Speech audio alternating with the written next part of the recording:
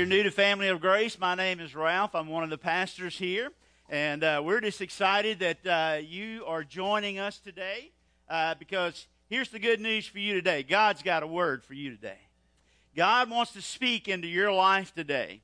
And so today, if you have your Bibles or your smart device or scroll, whatever it is that you're using today to look at Scripture, you can go ahead and open it up to the Gospel according to John, the 20th chapter of the Gospel according to John. And if you don't have any of those things, it's okay. I think we'll put it on the screen for you. So the last several weeks, we've been kind of hopscotching through the Gospels, looking at something that we call louder than words. Have you ever heard this phrase, or maybe something like that? What you are doing is speaking so loud, I can't hear what you're saying. So it's kind of that premise that we've kind of been walking our way through the Gospels, just looking at some examples of that we find in the Gospels. And so we started out by looking at when Jesus first began his public ministry, and he called a group of men that we call disciples today, and when he called them, they left all and they followed Jesus. I would say that speaks pretty loud, wouldn't you? I mean, they left their family, their friends, their fortunes. They left everything that they had been working for up until that day, and they followed Jesus. And so we looked at that, and then the next week we looked at those who followed Jesus out of curiosity, those who were just intrigued by him, those who really weren't sure about him. They had heard about him. Maybe they had seen a few miracles that he did, or seen some things that he had accomplished, and heard some things, and so they were just kind of hanging around, and they were curious, and so as Jesus began to draw them in, a couple of weeks ago we saw that in John chapter 6, verse 66, okay, John 6:66, one of the saddest verses to me in all of the Bible, because when Jesus began to say, look, if you're going to follow me, this is going to be the cost. And that verse says that many of them walked with him no more. That speaks pretty loud also, don't you think? Louder than words. And then I believe it was last week that Pastor Brad took us into the Gospel of Mark, and we looked at this woman who had been sick for over 12 years, had an issue of blood for over 12 years. And she thought, man, if I don't even have to speak to Jesus, I don't even have to get him to touch it. If I can just touch the hem of his garment. That's how much faith she had. If I could just touch the very thread of the hem of his garment, then I'll be healed. And she did. She made her way through the crowd. And here's a nameless woman that never said a word, but her faith spoke so loud that we could hear very clearly. Louder than words, her faith in Jesus. And so that was a touch of desperation. Today, we're going to look at a touch of affirmation that's found in John chapter 20. And we're going to begin reading in verse number 19. And so the context here is right after the resurrection, right after Jesus had been crucified, put in the tomb, and came out of that tomb 3 days later. And that's where we pick it up here on chapter 19 of verse 20. It says, on the evening of that day, the first day of the week, the disciples had gathered together and locked the doors of the place because they were afraid of the Jewish leaders. And rightfully so. It was the Jewish leaders who had taken Jesus, who had arrested him, who had falsely accused him, who had put on a mock trial, who had scourged him and beat him and put him on the cross. It was those people that they were afraid of, and rightfully so. And Jesus came, okay? So here they are. They're in this room, and they've got the doors locked because they are afraid that somebody's going to identify them with Jesus and do the same thing to them that they did to Jesus. And so here they are, huddled up in this room with the doors locked, and Jesus just walks in. I love it. And Jesus stood among them and said to them, Peace be with you. And when he had said this, he showed them his hands and his side. Then the disciples rejoiced when they saw the Lord. So Jesus said to them again, Peace be with you. Just as the Father has sent me, I also send you. And after he said this, he breathed on them and said, Receive the Holy Spirit. If you forgive anyone's sin, they are forgiven. If you retain anyone's sin, they are retained. Verse 24. Now Thomas, called Didymus, one of the 12, was not with them when Jesus came. The other disciples told him, We've seen the Lord. But he replied, Unless I see the wounds from the nails in his hands, and put my finger into the wounds from the nails, and put my hand into his side, I will never believe it. Verse 26. 8 days later, the disciples were again together in the house, and Thomas was with them. And although the doors were locked, Jesus came and stood among them and said, Peace be with you. Then he said to Thomas, Put your finger here and examine my hands. Extend your hand and put it into my side. Do not continue in your unbelief, but believe. Thomas replied to him, My Lord and my God. Jesus said to him, Have you believed because you have seen me? Blessed are the people who have not seen and yet have believed. Father, thank you for your word today.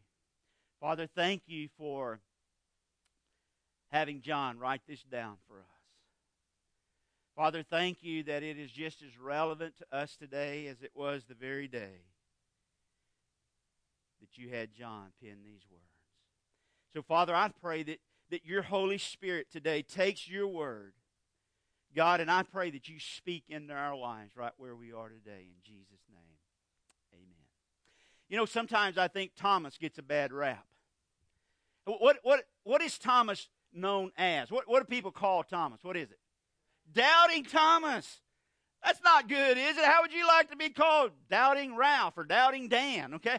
Better than Judas, I guess. But Doubting Thomas. Sometimes I think Thomas gets a bad rap. But when the disciples said, You know what, Thomas, you're not going to believe this, man. We have seen the Lord.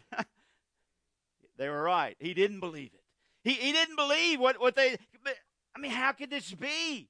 Thomas had witnessed Jesus being put to death. He had witnessed them putting him in that tomb. He had witnessed them rolling the stone and sealing it up in front of that tomb. And he said, unless I see it for myself. No, more than that. I'm not even going to be satisfied to simply see it. I've got to touch him. I've got to touch his hands. I've got to touch the side. I've got to touch the scars. I've got to feel it for myself, or I will never believe that it's really him. Never believe it. But before we come down too hard on Thomas, I wonder if maybe some of us are his twin this morning. You know what Didymus means? It means twin.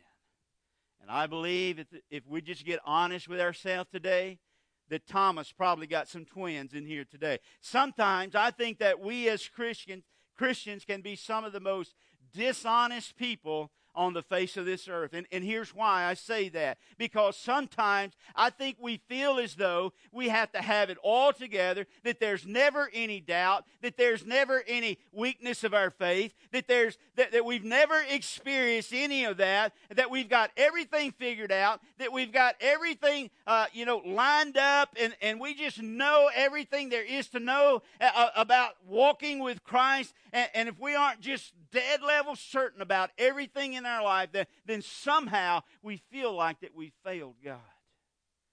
Can we just get real this morning? Can we just get real? Yes, we are a people of faith, and we know that the Bible says that without faith it's impossible to please God. But sometimes I think we're like the father of the demon-possessed boy there in Mark chapter 9 when the disciples couldn't cast that demon out, and Jesus came and he said, just have faith. And he said, I do believe, but God, help my unbelief. He said, I'm believing all I can. My faith is as strong as it can be right now. Help me strengthen it. Help me take that next step. You see, doubt is no place to live. But if we're honest, I believe it's a place that we would have to admit that we have all visited from time to time. Let's don't be super spiritual this morning. I believe that sometimes those who wrestle with doubt, sometimes those who wrestle with unbelief, sometimes those whose faith gets weak, can oftentimes come out stronger on the other side of it. The other side of that experience. Here's what I believe that Thomas was saying. Thomas was saying, you know what? I'm so crushed. I'm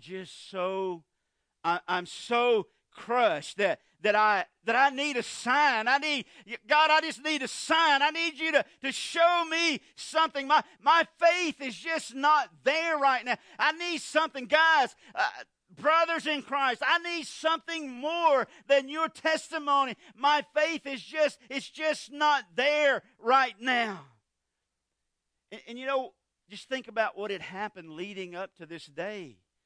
I mean, in the days leading up to where John is describing this for us, they had marched into Jerusalem, man, to a ticker tape parade, man. The bands were playing, the crowds were cheering. They were laying things in the street. They were just worshiping, and I can just imagine they were behind Jesus saying, man, it's a pretty cool deal right here. You know, all these people come out to see us.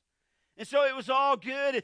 And I know that for 3.5 years, Thomas had been following Jesus and been learning from Jesus and seen some incredible things in his life. But all of that got turned upside down in a week. In just a few days, they had taken Jesus and arrested him and crucified him and put him to death. No wonder. I mean, it's no wonder to me that Thomas needed a sign, but his problem was really not doubt, it was unbelief. That's what verse 27 tells us. He just couldn't take Jesus at his word, because not too long before this, Jesus was talking about when this time would come. He was talking about the time when he would be crucified and put in the tomb. And he said it like this. He said, you know where I'm going, you can come with me. And Thomas was like, Lord, we don't even know where you're going. How can we possibly know the way? And so he was crushed. He was crushed. And he just needed more than the words of his fellow disciples. And because Thomas's hopes and his dreams had just been absolutely blown to smithereens, and he was trying to make some sense out of everything that was happening. He was trying to make some sense out of everything that was going on around him. I mean, he had thrown in with this Jesus from Nazareth guy.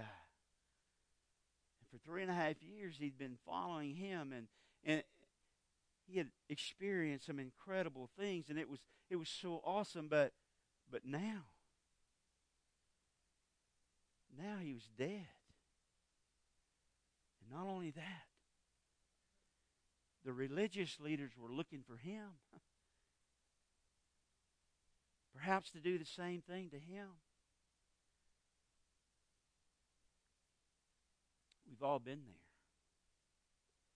We've all had our faith crushed. We know what the Bible says, and we know what the testimony of others are. We know what Jesus had said.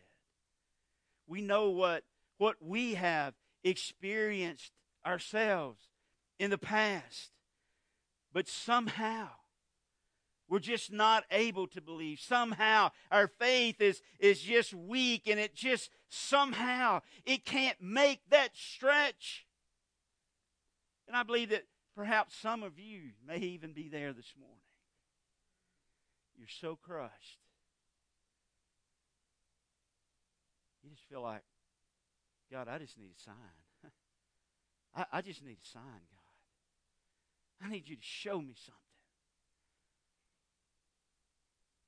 Maybe you had things all worked out for your ministry, how it was going to work and what you were going to do and how you were going to serve. And I remember last night Pastor Lance was talking about how he had told God he was never going to do this and he was never going to do that. I mean, he had it all figured out, and it's been said, if you really want to make God smile, tell him what you're not going to do. Maybe you had it all figured out and it just didn't work out like you had it figured out. Or maybe you knew what you were going to do for a career and you started down that path, man, and you had it all worked out, you had it all figured out, and it didn't work out like you had it figured out. Or maybe you had your perfect marriage all figured out. It's not working out like you had it figured out. See, we've all been there. And some of us may be there now where we're just crushed. Things just haven't worked out like we thought that they ought to work out. And we get to the point that we don't know what to do. We don't know where to go. We don't even know what to believe anymore. We get there. We get to those places. So what do we do?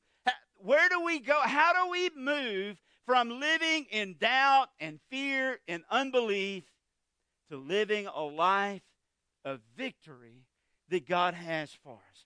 First of all, let's look at the life of Thomas. And the first thing we see in his life is he was living like his best days were behind him. I mean, you think about the things that Thomas had experienced. Thomas was there when they walked into town one day, and the tax collector came up and said, "Hey, y'all gonna pay your taxes or what?" Jesus said, "Go down there and catch a fish." They went and caught a fish, and they opened his mouth, and guess what was in there?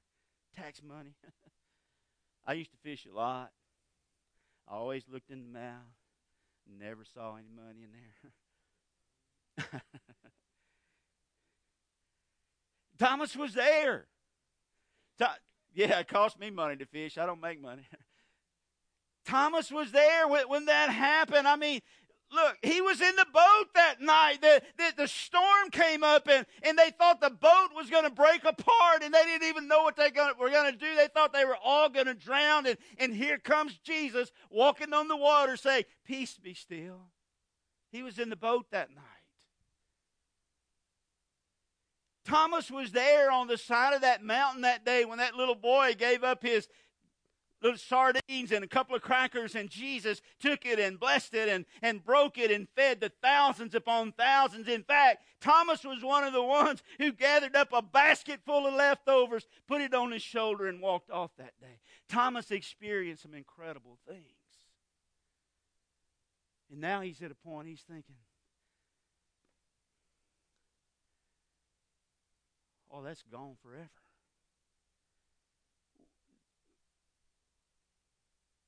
I can never have those kinds of spiritual highs again.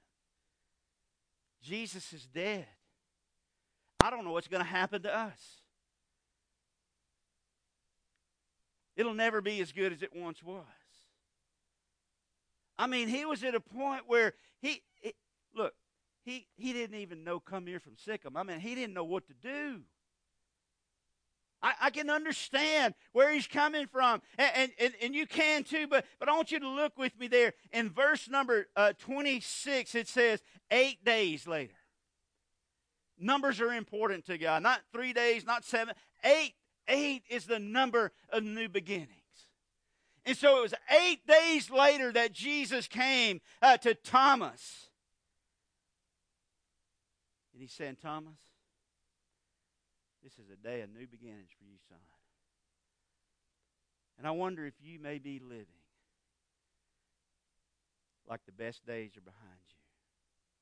I wonder today if your testimony is about what God used to do in your life, how you used to serve God, how you used to minister in His name, how you used to hear from Him, how you used to do this or you used to do that, and you think for whatever reason that those days are gone forever and that you'll never hear from God like that again. You'll never serve Him like that again. Remember those times. Remember those things. But you can't live there. You can't live in the way things used to be. And here's what I want you to know this morning is that Christ wants to do a new thing in your life. This is a new day for you. This is the 8th day for you. This is good news for you this morning. This is the 8th day. God says, starting this day, it can be different. You can walk out of here different than the way you walked in here. I'm sure Thomas walked out of that room that day much different from the way he walked in it. And that's the good news for you today. You can walk out of here saying, God, thank you that you're not through with me yet. He wants to do a new thing in your life. He wants to use those things in your past to shape you for the things that He has for you in the future. Don't live like the best days are behind you. Because I'm here to tell you this morning, God's not done with you yet. We also see in the life of Thomas that he was living on a piggyback ride. He was living on a piggyback ride. What Thomas needed at that particular time, he needed a piggyback ride. A piggyback ride of faith. Now, normally you don't give piggyback rides unless they're needed, right? I remember when my children were smaller and we may be going somewhere or Jacob and I may be in the woods hunting and he was about knee-high to a grasshopper and he couldn't cross a creek or whatever. I'd get him on my back and we'd cross the creek, give him a piggyback ride. Sometimes when we can't see far enough, when we can't walk far enough, when the divide is too great for us to cross, sometimes we need a piggyback ride of faith. And you know what? That's all right. That's all right. Here's what's cool to me. Jesus didn't, He didn't rebuke Thomas to the point of saying, oh, Thomas, what's wrong with you, son? Are you crazy? Or what? No, He said, no, He took the challenge. Thomas, if that's what it takes, son, come on. Come on, touch my hands. Touch my side. It's okay. I'll give you a piggyback ride. I'll help stretch your faith. I'll carry you till you can believe. And so all of us from time to time, we need a piggyback ride of faith. We need somebody sometimes to carry us because we just can't see what we need to see, or we can't walk where we need to walk, or we can't cross the divide that we need to cross. Sometimes we just need somebody to help carry us. And that's why church family is so important. That's why when those waves of doubt and unbelief wash over us, we need somebody who can help carry us. Somebody who can help us see a little further than we can see by ourselves. And the natural inclination is to distance yourself from the very people that you need to be around.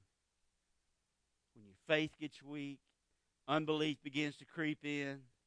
I can't tell you how many times I've had somebody say, Pastor, man, things just aren't going well in my life right now.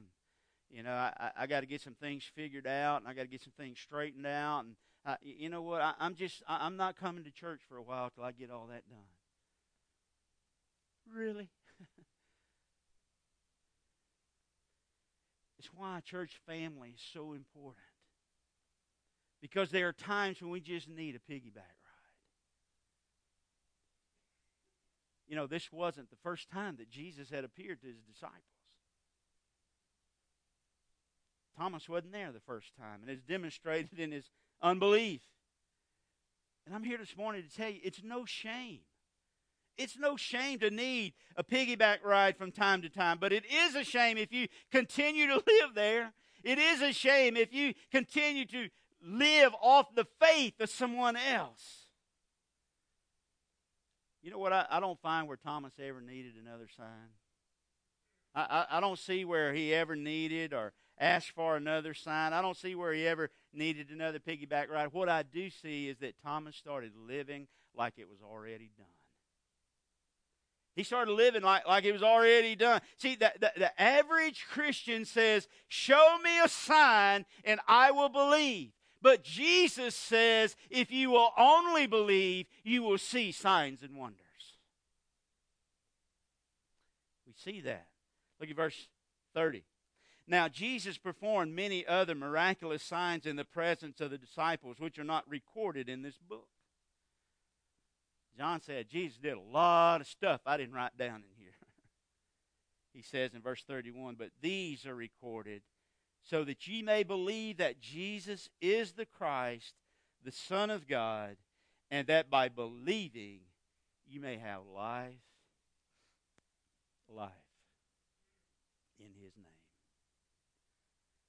John said, Ben, there's no way I could write down everything Jesus did, but I picked out a few things to write down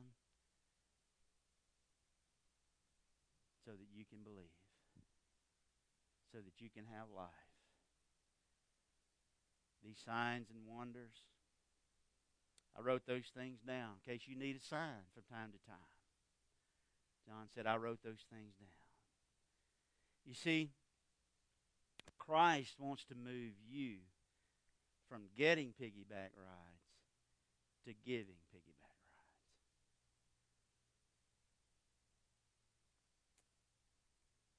Anyone. You remember the story of Gideon in the Old Testament, how God had spoke to Gideon and said, Gideon, I want you to assemble and lead this mighty army. It's like, not me, God, you. God said, yeah, Gideon, you. Gideon said, okay, all right, God, all right, let's do this. I'm going to put a lambskin fleece out, and when I wake up in the morning, if it's dry and all the ground around is wet, then that'll be a sign. That'll be my sign, God, and I'll do what you tell me. Well, guess what? He got up the next morning, and it was dry as it could be, and the ground all around it was wet. He said, well, hey, God, one more. Only this time, let's do it in reverse. I'm going to leave it out here tonight, and if the ground all around it's dry and the fleece is wet, then I'll know that'll be my sign. God, I'll follow that. So he gets up the next morning, and what? He can wring the water out of the fleece, and it's dry all the way around. Look.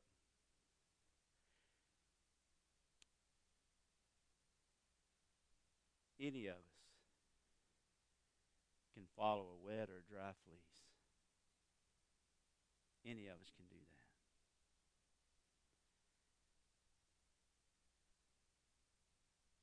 But God calls us to more than that.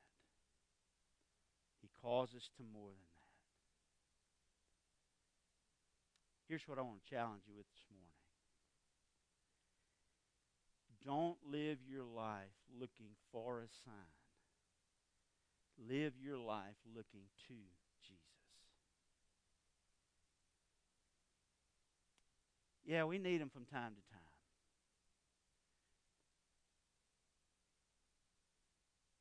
But I want to ask you this morning if you're living a life of one piggyback ride after another.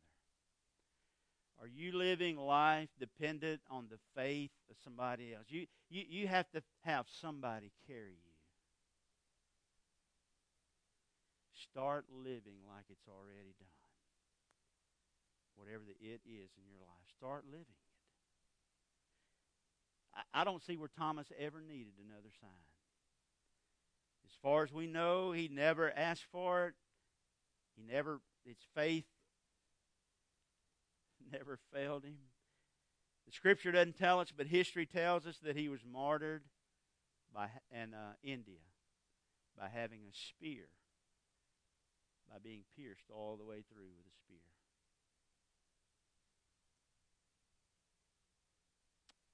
How ironic is that? That's louder than words. That's louder than words.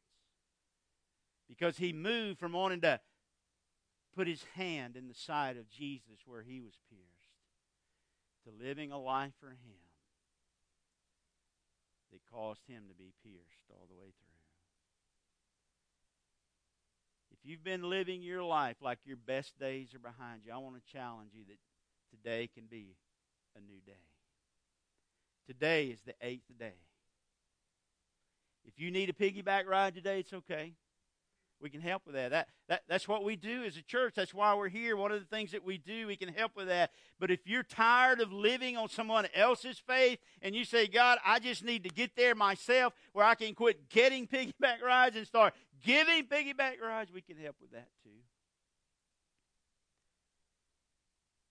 If you're ready to live like it's already been done, today's the day.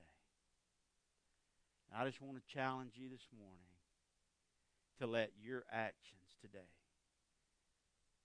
be so loud that nobody can hear what you're saying. Would you bow with me this morning? Father, in Jesus' name, we thank you today for your word. We thank you for the challenge of your word, God. We thank you for the example, Thomas.